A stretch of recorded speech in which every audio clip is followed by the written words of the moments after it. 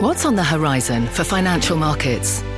At PGIM, it's a question that over 1,400 investment professionals relentlessly research in pursuit of your long-term goals. Specialized across asset classes, but united in collaboration, our teams provide global and local expertise. Our investments shape tomorrow, today. Pursue your tomorrow with PGIM, a leading global asset manager.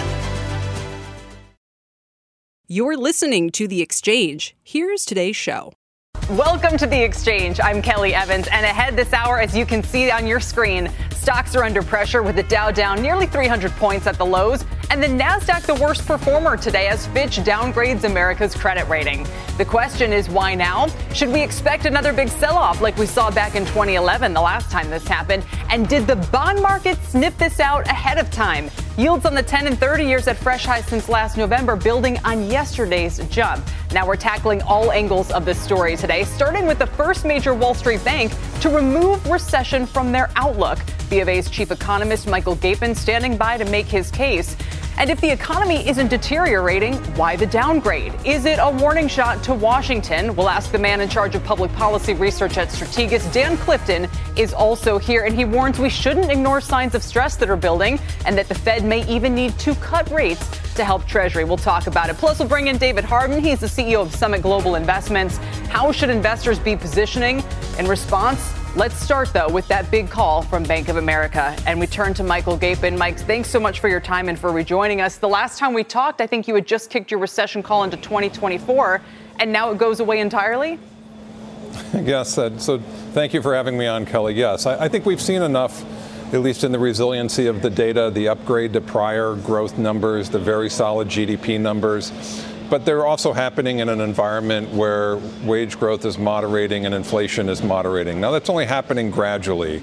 But I think there's enough momentum in the economy that kind of pushed us in the direction of revisions again, and they were sufficient to take out the mild recession that was part of our prior baseline. So I don't want to overplay it. I think there's a fine line here still between a soft landing outlook and a mild recession outlook. But we've come down on the side of relying and listening to that resilience argument in the face of monetary policy tightening. Is it because, yesterday Steve Leisman and I were chatting about this with Kathy Bostjanchik, but is it because this is asynchronous, meaning we saw housing turn down a couple of years ago, but now it's starting to turn up? We saw manufacturing bad. We saw the numbers yesterday, but people are saying, well, it might start to turn a corner. And in other words, these things kind of keep working themselves out instead of happening, all more closely together like they might if we were about to go into recession. Yeah, exactly. And that's a very good way to characterize it, is like rolling softness. So we do think, for example, growth slows down next year and the consumer does slow down. But as you mentioned, manufacturing and housing looks like they've stabilized. There's certainly evidence that fiscal spending is showing through in private sector business spending. So you could get these cyclical sectors that were really weak and retrenching last year to support the outlook and, say, offset some of that slowdown on the consumer level. So maybe the lags are both short and long for monetary policy. But that's a good way to put it. Well, the other thing, as someone, and I know, listen, but the leading indicators, right? There's so many things that are happening that still feel like, I get the delay in the call, but what happens if we had the kind of the rolling downturns, but then we actually have the event, right? That's what I can't quite figure out is, are we going to spin this forward 6 months and go, well, obviously look at what the senior loan officer survey was telling us, or, look at what these other signals were warning about. That's right. I mean, there are still concerns to the downside. And I would say all we've really done, we moved from thinking mild recession was most likely to soft landing was second to reverse those. And so certainly you can argue how long the rebound in labor supply is going to go. So maybe labor market tightness comes back. Loan growth is indeed slowing. Does it continue to slow? Do we get a soft credit crunch next year? There will be rollover risk as time goes by with corporates resetting at higher rates. So there's still a number of things to be concerned about. I would just say, given what we've seen so far this year, I just thought it was time to reassess the view. One more, and the elephant in the room obviously is the downgrade here. Although, again, usually that's the tail wagging the dog, or we're having the dog conversation and that's the tail, I guess is what I'm trying to say. So let me ask you about ADP this morning. Again, stronger than expected. Really interesting. Your old colleagues over at Barclays say they think ADP might actually be capturing the business cycle and the labor market better right now than the official jobs report? Yeah, I would put us on the other side of that, at least in predictability of the immediate number in front of us. It just hasn't done a good job in the past. Last month was a great example of that. Certainly, I think over long horizons, the two match up and you can get similar views. So I'm not saying the ADP data doesn't give us any kind of information. I'm just looking at it in terms of predictive power. It's not something I typically look at. Fair. Mike, if you could just indulge me for a second. We've got some breaking news from the Kansas City Fed. I might want to get a quick reaction. Let's turn to Steve Leisman. He's on the newsline. Steve, what's happening? Kelly, thanks. Yes, the Kansas City Federal Reserve announcing that Jeffrey R. Schmidt has now been named to succeed Esther George, the former Kansas City president, who left in January, by the way. So this process has been going on for a bit. He will take the position August 21st. Kind of important because he will be the Kansas City president just before the beginning of the Jackson Hole event, symposium, which begins later that same week. Schmidt is a former, essentially, banker and bank regulator. He was a bank examiner at the FDIC for many years. He ran a couple of small banks, CEO of Mutual of Omaha Bank, president of American National Bank, not household names by any stretch of the imagination, just small banks. He is now the CEO of the Southern Methodist University Southwest School of Banking Foundation. And what that is that's a foundation that provides ongoing education to bankers. And this continues a trend over time, or a practice at the Kansas City Fed, of really putting banking regulators, people with banking expertise, as the president. We don't know anything about his monetary policy. He is not a PhD economist by any stretch. He's just been a banker for many years and a banking regulator. Kansas City gets the vote again in 2025, so we won't have a chance to vote until then. But I imagine we'll hear about his monetary policy thoughts over the next couple months. Kelly? Steve, thank you very much. Again, Steve Leisman calling in with that news. Mike, I guess unfairly to him, the question will really come down to if he's still a hawk. Or meaning, is he going to have the voice we typically see from the regional bank presidents in that direction? I would say history suggests, yes, we will. I would agree with Steve. We really don't know about his monetary policy intuition, but certainly coming from the bank regulator background, that's certainly where prior presidents of the Kansas City Fed came from. It has a history of being a bit more of a hawkish regional Fed, both on monetary policy and on regulation. I would expect that to continue, but certainly have an open mind to listen to his views and see what he's saying. All right, Michael Gapin, Bank of America, perhaps no recession after all. Thanks so much for joining us today. We appreciate it. Thank you, Kelly. Fitch downgrading the U.S. government's credit rating to AA with a stable outlook from AAA. The agency cites what it sees as fiscal deterioration over the next 3 years, including tax cuts, increased spending, and continued 11th-hour deals to raise the debt limit. The move does come after Fitch warned back in May of a possible downgrade before keeping its rating unchanged a month later. Now, in response to today's move, Treasury Secretary Janet Yellen called it arbitrary and based on outdated data. And while many are shrugging this off as political, my next guest warns it should be taken seriously. Joining me now to explain is Dan Clifton, head of policy research at Strategas. It's great to see you, Dan. And listen, everyone seems to be focusing on the fact that we're not going to default because we have the printing press. But that's not the point. We just had another debt ceiling show. I mean, at this point, of course we should expect that this could happen sometime in the future. It keeps coming up time and again. That's right, Kelly. Let me start off by saying that 2011, investors took it very seriously. Turned out to be a one-time warning shot. People are extrapolating that and trying to compare it to today. We're in a very different environment today than we were in 2011. Then we had low inflation, low interest rates. We actually had significant savings out of the debt ceiling deal. And it was clear the U.S. debt to GDP trajectory was on much better footing. Today is very different. We're in a high interest rate, high inflation, or coming down inflation environment. And what that's doing is it's ballooning the interest cost of the debt. And so now we have a net interest cost that's rising for the first time in 35 years. And when the net interest cost goes up, it begins to squeeze out other domestic spending programs, and investors begin to get worried about what can actually start to get paid back. I get it. We got a printing press. We're the reserve currency. We can get away with a lot more than other people had than other countries can. But this is a very significant inflection point we're at. And as you know, Kelly, once you hit 14% of tax revenues for your interest costs, historically, the U.S. has moved into a period of austerity. We're right at that 14% today. Let me just tell you about Janet Yellen. Janet Yellen says when you get to about 3% of GDP in interest costs, you hit the danger zone. We're going to be there by the end of this year. So I tend to view this not as a political event, but as a warning shot that we need to get our fiscal house in order at these level of high interest rates. And if we don't, the Fed is probably going to have to come in here and help the Treasury out to be able to get those interest costs lower, because we are not on a sustainable pattern right now. No, I've highlighted this before, that the public in 2011 was much more outraged about the debt and deficit situation, Absolutely. which is actually a lot worse today, but seems to be met with a shrug, even though interest rates are higher. What do you think the market is telling us? We saw bond yields jumping yesterday. It was a bit of a head scratcher. The economic data had been, mixed to weak. And yet everyone's starting to focus on the issuance that's coming, especially on the long end. And I'm not sure I'm always persuaded by issuance arguments. I feel like it kind of finds its home based on maybe nominal GDP or whatever. But maybe this time's different. Yeah, I would argue just look at the gymnastics that Treasury is doing to raise the debt. There's always going to be buyers of Treasury debt. The question is what price you're going to pay.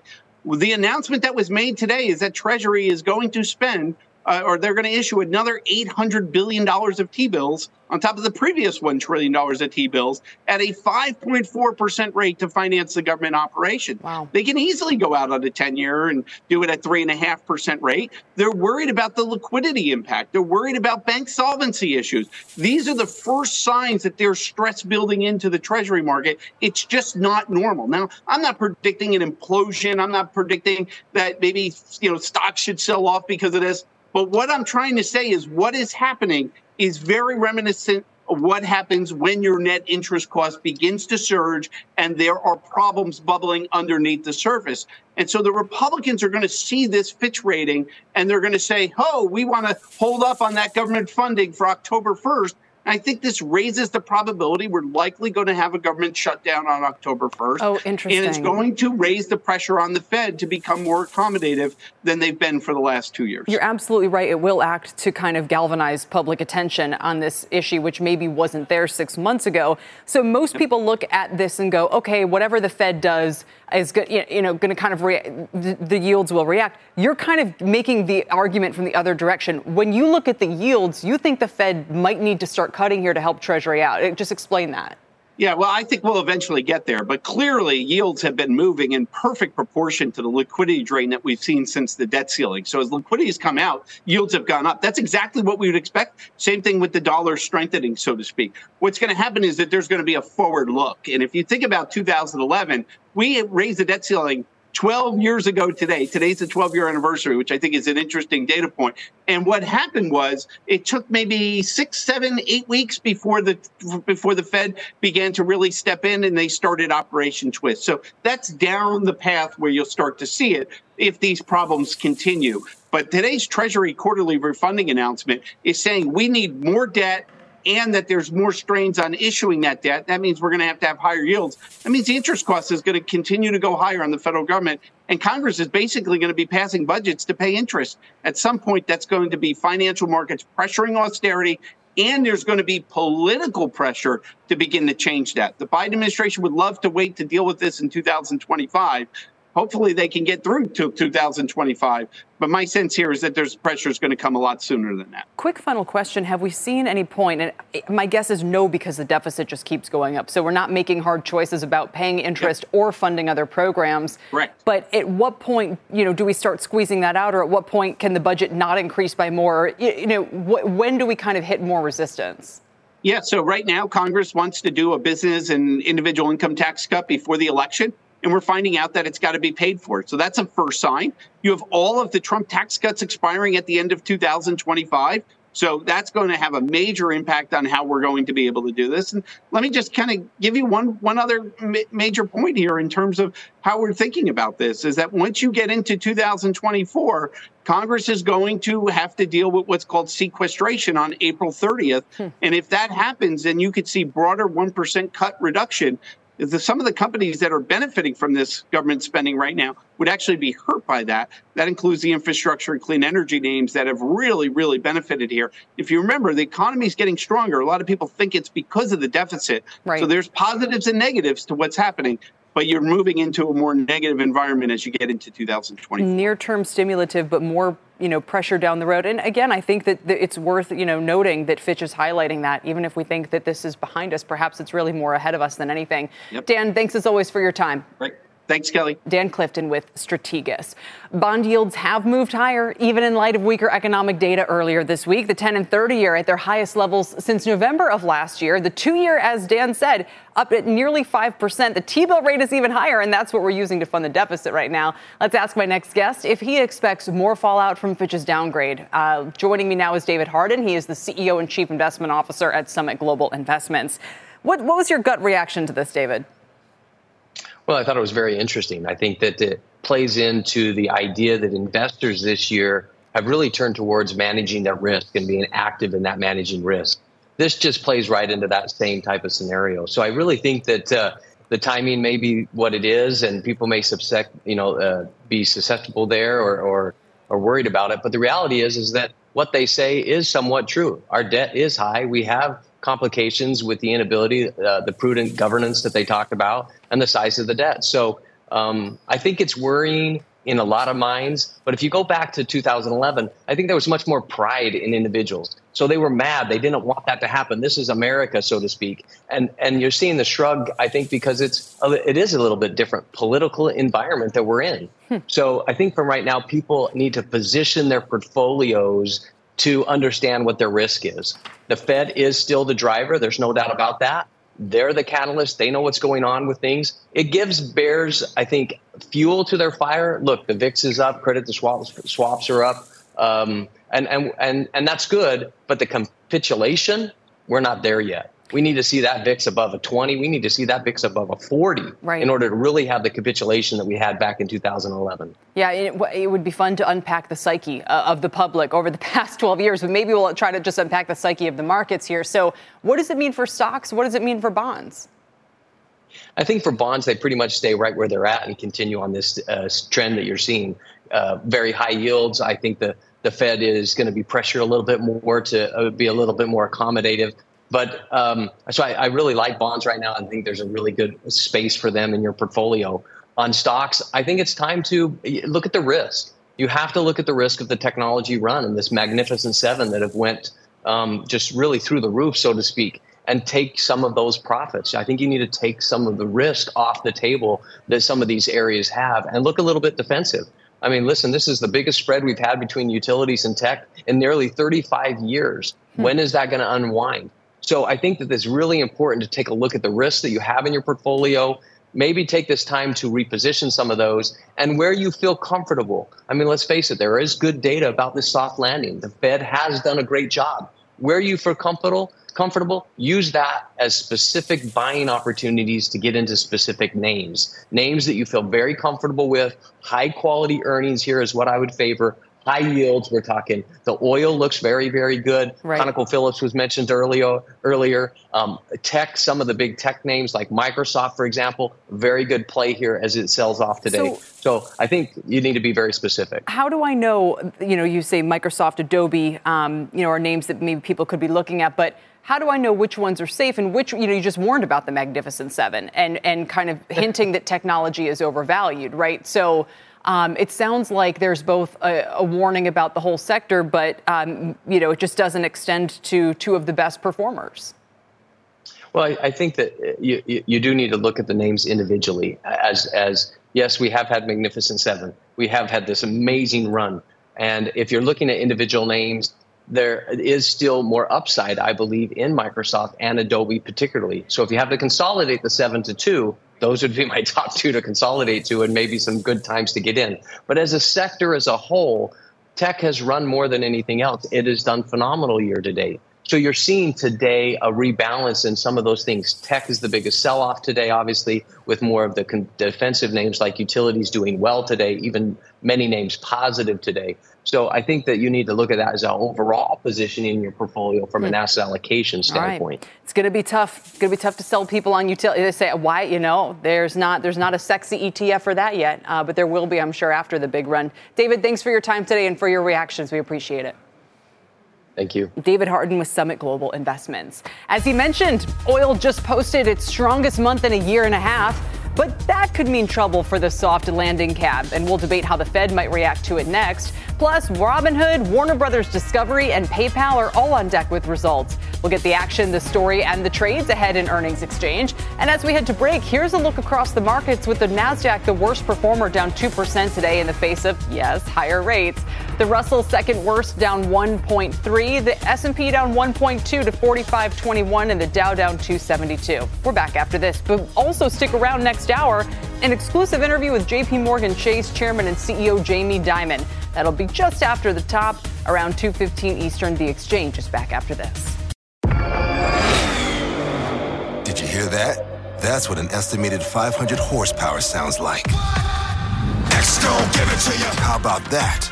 That's a premium Bang & Olufsen sound system with 18 speakers and a Biosonic sound experience. And that's our legacy. You ready to be a part of it? Next, don't give it to you. Unlock the energy of the all-electric ZDX Type S. Order now at Acura.com.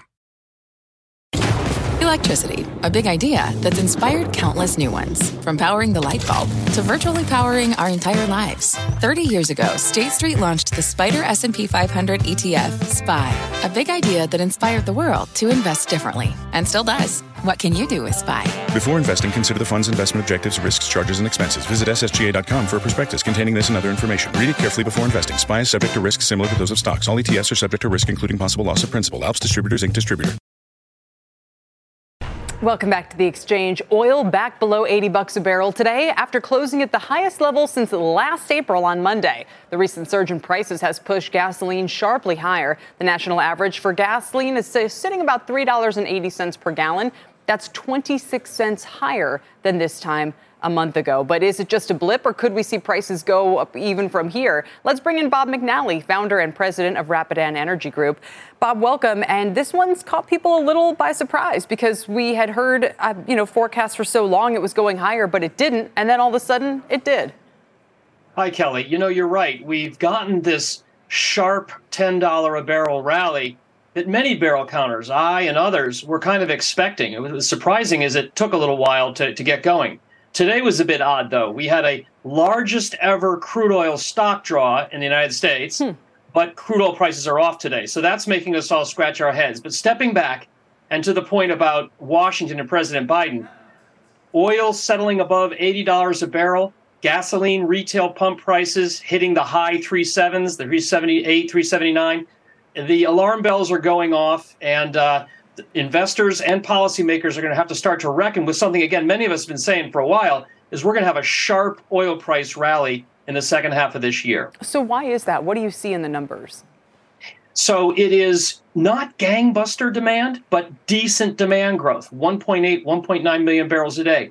A lot of fear about China. The Chinese oil demand data are not weak. And more importantly, China is hoarding. They are building their strategic reserves. They're pulling in well over 1 million barrels a day and putting it in the ground because they fear a war next year. So China needs to keep pulling. The United States demand is not too bad, not too bad at all. India is smoking hot.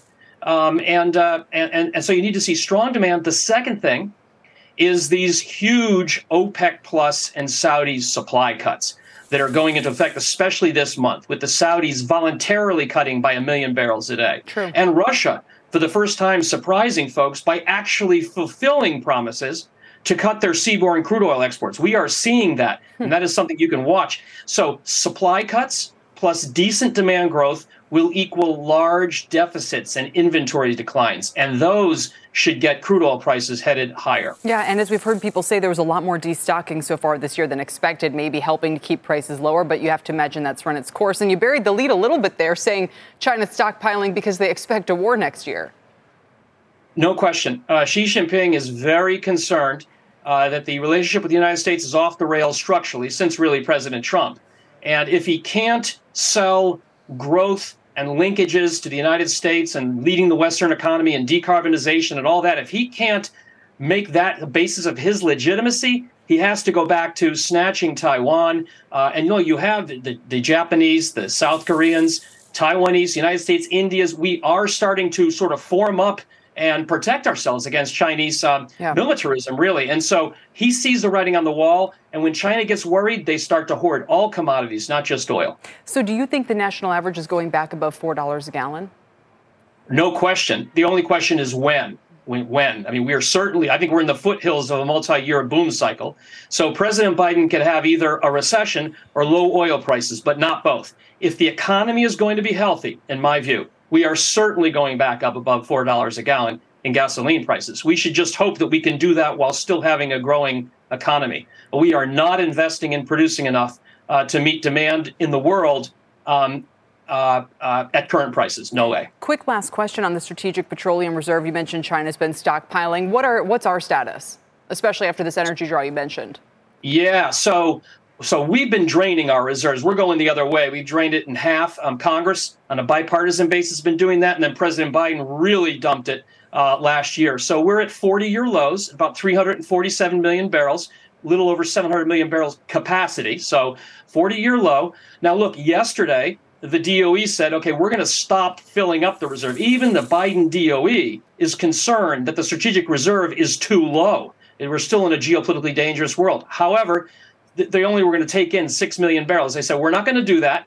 Now the question becomes, will President Biden resist further drawing down the strategic reserves if oil prices continue to march higher? That we'll have to see. Everything with the economy and the price of oil, I'd say, normally it's high pressure, but when you're going into an election year or re-election year, the stakes are even that much higher. Bob, for now, thanks. We really appreciate it. Thank you, Kelly. Bob McNally with Rapidan. Coming up, a chip maker whose valuation is practically worth an arm and a leg. The numbers for SoftBank's semi unit and the big name investors that are backing it. And as we head to break, take a look at the Dow heat map with Intel, Microsoft, and Boeing all the worst performers today, while Walgreens is bucking the trend, up 2.5%, even as its competitor warns about profits next year. The Exchange is back after this. CNBC has quick and easy to understand business news updates at the open, midday, and close every weekday. Markets, money, and more from Wall Street to Main Street. I'm CNBC's Jessica Ettinger. Follow and listen to CNBC Business News Updates wherever you get your podcasts. Welcome back to the Exchange. We're in a holding pattern after the declines that were initiated by Fitch's U.S. downgrade last night. The Dow's down 242, about 50 points off session lows. The Nasdaq remains the worst performer, and its 2% drop has put it back below 14,000. The SMH semiconductor ETF is also threatening to post its worst day of the year. 3.5% drop after what had been a pretty strong run. 52% gain since Jan 1. Taking a pause today, though. And shares of CVS are moving higher after the company reaffirmed its earnings guidance for this year. But looking ahead to 2024, they just said their adjusted EPS target of $9 is no longer a reasonable starting point. CVS says uncertainty in Medicare Advantage, a weaker consumer potentially, a recession maybe, along with reduced contributions from COVID and plans to accelerate their Oak Street health clinics will all weigh on the bottom line. Their new guidance is $8.50 to $8.70 a share. They're also throwing out their 2025 EPS guidance of $10. Pretty remarkable. Shares are down 30% from their pandemic high about 18 months ago, but maybe investors like the reset. Today, they're up nearly 4%. Over to Seema Modi now for a CNBC News update. Seema? Kelly, here's what's coming up at this hour. New York City officials are hoping college students can help control the city's growing migrant crisis. They will help asylum seekers file their asylum claims, officials announcing this morning. Hundreds of migrants have been sleeping on the streets in Midtown Manhattan as they await processing. And New York City's mayor saying there is simply not enough space to house them. Nearly 100,000 migrants have arrived in New York in the past 18 months. Northwestern University is facing a 10th hazing lawsuit. A former football player claims he was hazed and mocked for his Mexican heritage when he played on the team from 2005 to 2008. He is the latest athlete to come forward and sue the university since the firing of the football team's head coach over hazing allegations. And it comes a day after the university tapped former Attorney General Loretta Lynch to investigate the athletic department. And Canadian Prime Minister Justin Trudeau announcing today he and his wife, Sophie, are separating. They married in 2005 and have 3 children together. The couple asked for privacy out of respect for their kids. Kelly? Oh, it's too bad. Yeah. Seema, thank you. Seema Modi. Coming up, if meme stocks are back, is Robinhood benefiting from that? We'll preview its results along with PayPal and Warner Brothers Discovery. Shares of them all are lower today. Hood down by 4%. The numbers and narratives to know are next in Earnings Exchange. Welcome back. The biggest week of earnings continues. We didn't even know. We had Fitch. We have everything else going on. We got Jobs Friday. Anyway, let's get straight to the action, the story, and the trade on three more names on deck to report, starting with PayPal. Up after the bell. Well, they're up. They're on deck to report after the bell. You know what I'm saying. The stock is down today, pairing some of the steep losses last quarter, but it's still off its 52-week highs set last summer. Key things to watch in the report: transactions for PayPal and Venmo, a clue on the consumer overall, and comments on credit exposure. KKM Financial founder and CEO Jeff Kilberg has our trades today. It's good to see you, Jeff. And what would you do with PayPal? Hey, Kelly, great to see you. And I want to be a buyer here of PayPal. And yes, you're absolutely right. Just 2 years ago, you saw the price of it, above $300. So it's dramatic to see that big of a move down. But growth, expectations for growth this quarter are about $7.27 billion. That's up from $6.8 billion a year ago. But I think you have to understand that who owns this stock? Who's betting that this stock is going to come back? It's institutions. It's got a very high concentration of institutional ownership, near 75%. And I think when you talk about what PayPal was, let's remember going back to the X on top of the San Francisco building right now for the formerly known company as Twitter. X.com was the precursor to PayPal. So there's a lot of synergy. I think there's a lot of upside if Mr. Elon Musk decides to get a little creative about this $84 billion market cap company. But I want to own PayPal here. I think the technicals are lining up. It makes sense to take this for a trade, Kelly. I'm not even going to go in the direction of what, but it is fun to trace. I put it on the rim for you. No, but the ecosystem from the Musk, from that original, because then PayPal launched Palantir. And anyway, this one, while it's only up 2% year to date, that is a good point about institutional ownership, and that'll be something to watch. Kind of the flip side for Robinhood. That's the retail investor platform, also reporting after the bell. July was the best month ever for the stock, believe it or not. It's up 52% year to date, but still down about 70% from that IPO price. We'll see how consumers traded equities and, of course, crypto, as both have resisted the threat of major downturns and face a lower volatility environment. What do you think about Hood, Jeff? Well, back at the Board of Trade in Chicago, we talked about selling with both hands. This is a sell, and I don't like Robinhood. I mean, let's look at the largest fine ever from FINRA was delivered to Robinhood of $70 million. Prior to that, they had fines for misleading, for outages, tens of billions of dollars. The SEC was a $65 million fine. So I think at Robinhood, yes, I think we can applaud the fact that it bounced off $8 back in January, and it's up 52%, but it's $30 off from where it was the IPO at $38. So yes, I think you see a move here. If you want to trade it, be nimble. But you do look at the relative strength index back in July. It was overbought. You're going to see it pull back here a little bit. But I would suggest staying away from this from a long-term investment. And I'm even afraid to trade it because who knows what fine may come out next on Robinhood. All right. Very good point. So let's move on now to what I'm just going to call Barbie, because I think we're going to hear quite a lot about that. Warner Brothers Discovery post results before the bell tomorrow. They're staving off their December lows. We'll see if they're helped by the Max launch. And yes, the Barbie box office boost. Also, what those potential strike issues might mean for the content pipeline. You like WBD here? I do like Warner Brothers here. My daughter wanted me to wear all pink today for this segment. But nonetheless, I think it's far away enough from that 52-week high you talked about earlier at 1765. And there's just a lot of technical strength. If you look at the 50-day and the 200-day moving averages, Kelly, it's about to have a breakout. So I think there's momentum. You're seeing people talk about Barbie, and it's not just, if you think of Warner Bros., it's not just domestic. They have international scale and growth capabilities. We're talking about Barbie going to India, Oppenheimer, all these movies that are bringing people back into the brick and mortar component of going to a theater, that experience. I think there's a lot of trajectory to the upside. So I want to be a buyer here. I think you have to be considerate of where this has gone. Year to date outperforming, but still on a longer metric, it has some distance to make up here. So I think you can catch that as you go to Barbie, maybe for the second or third time, like I'm probably going to get dragged to. I'm just looking at the stock, again, under $13 right now, and wondering if it's going to take something much more strategic to really get it going. The fact that it's under $13, even after this incredible box office run, again, you just wonder, can this kind of pure play, small scale streamer survive next to the likes of Netflix? It's a great point, and Netflix obviously having a great year as well. So I think when you look at those side by side, they're complementary. And I'm a numbers guy, you know that. And to get a little geeky here, I think instead of looking at Barbie going up to $1 billion in global box sales, that's not the important number. The important number is where the 50-day and 200-day moving averages are lining up for potential breakout. You catch some shorts offside, catch some underinvested, and you can have that rally. That's a dramatic move back up to that 52-week high, but it's not implausible when you see momentum come back into a name that was kind of left to the sideline post-COVID. All right. We have a CEO tomorrow that I want to ask, Portillo's. And if I'm not mistaken, did we talk about this before, Mr. Chicago? Yes, and I liked buying it then. I like buying it again.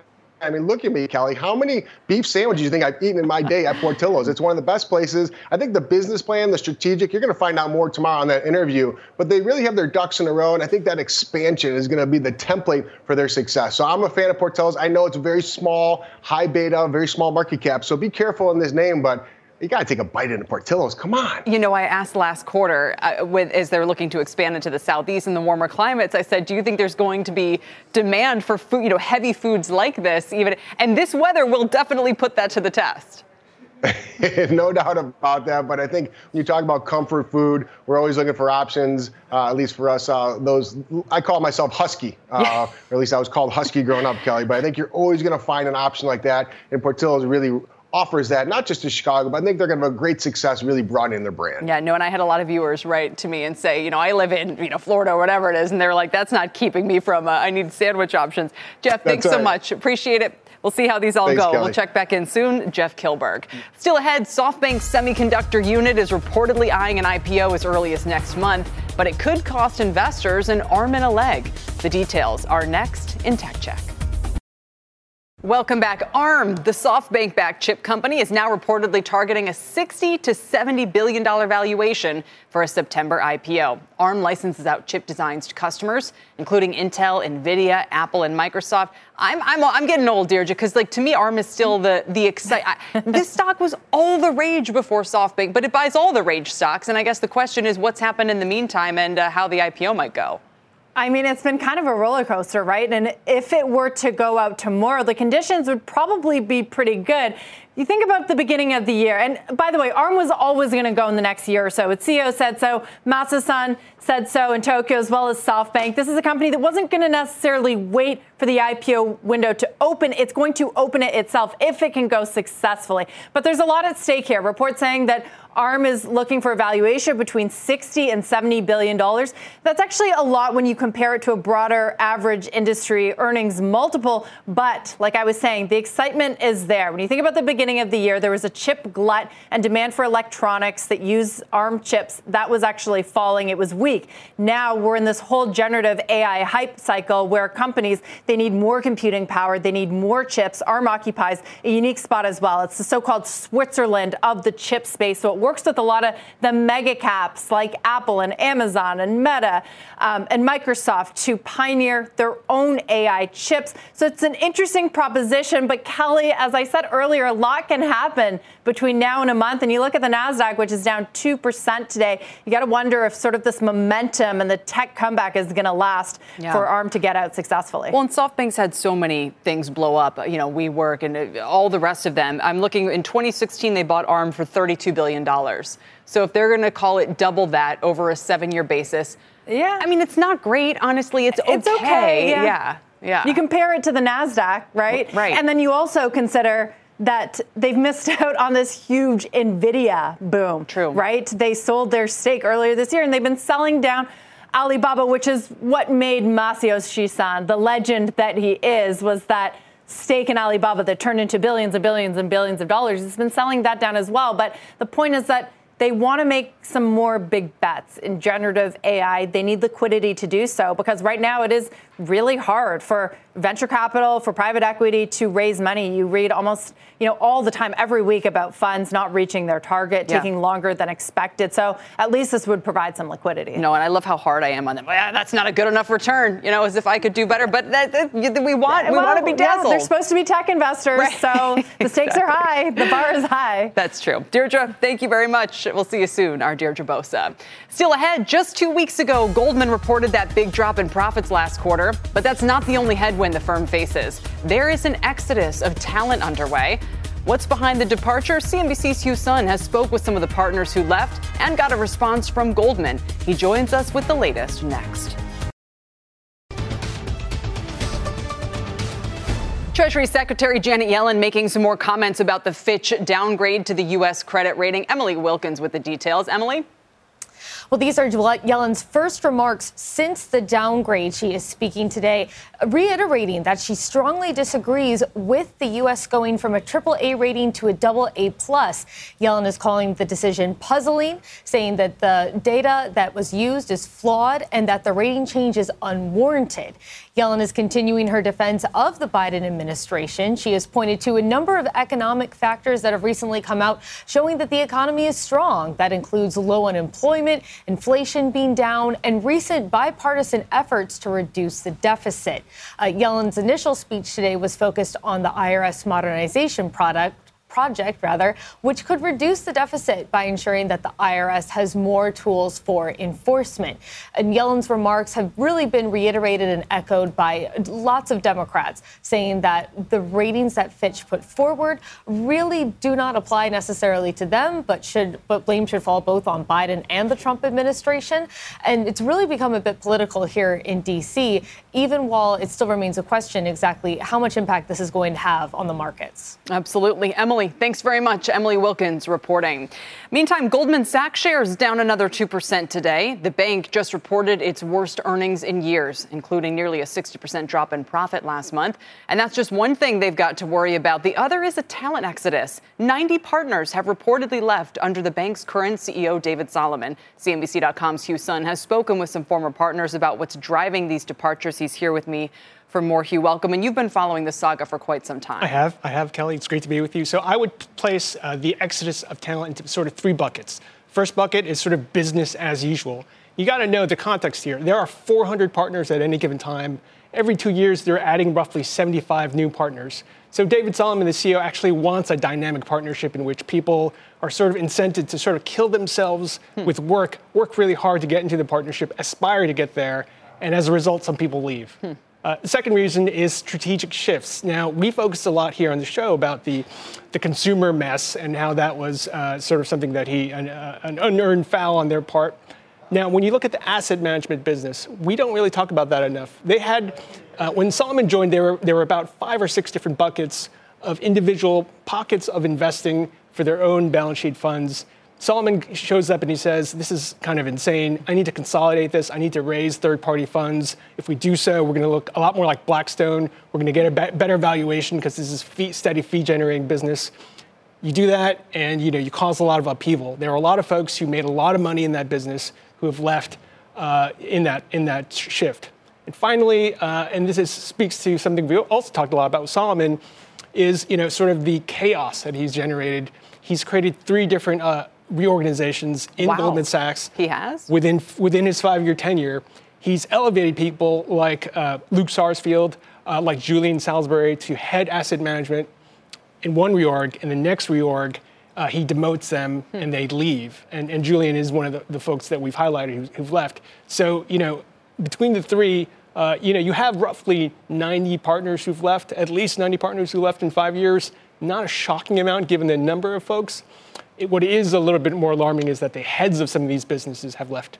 And you have to wonder, especially in a relationship-driven business like asset management, for instance, departures probably are a pretty big deal and can be hard to overcome if the client is used to working with certain people who are now no longer These there. are the stars, the faces of the business. Julian, we've had meetings with him. What Goldman has said is that the people who are actually picking these investments, there is low turnover there. And it's also really important to say that there is, I would say, it's fair to say there's a bit of disarray in asset management. They're also meeting or ahead on their targets for raising third-party funds and for raising fees from management of assets as well. And we know the last quarter was almost so bad it's good. I mean, for those who now kind of widely acknowledge the firm has been through some problems, are they seeing a brighter future now or not? I mean, that to me is a little bit unclear. Yeah. So Goldman's so tethered to the whims and the fortunes of Wall Street. There is the sense that investment banking has reached its nadir. So, if they get sort of some more wind in their sails in terms of IPOs, equity issuances, things like that, which there is some sense of green shoots, I think the stock's going to recover. And ultimately, at the end of the day, that's the report card that David Solomon really cares about. Right, although maybe the report card also comparing them with Morgan traditionally. I don't know if, that's a tough one. It's a bad comparison for Goldman Sachs. Exactly. It certainly favors what Morgan Stanley has done. And we're going to hear from Jamie Dimon in just a couple of minutes as well. So he'll probably weigh in on the downgrade and the business and all the rest of it. But for the time being, it does seem like Goldman's in more of the hot seat until they really sort this out. I would agree with that. Hugh, thanks very much. Our Hugh Sun reporting. That does it for the Exchange today. For more analysis on the markets and the economy, you can always sign up for my newsletter by using that QR code on your screen or head over to cnbc.com/newsletters. You've been listening to The Exchange. Make sure you're subscribed to get each episode every day. Same time, same place. CNBC has quick and easy to understand business news updates at the open, midday, and close every weekday.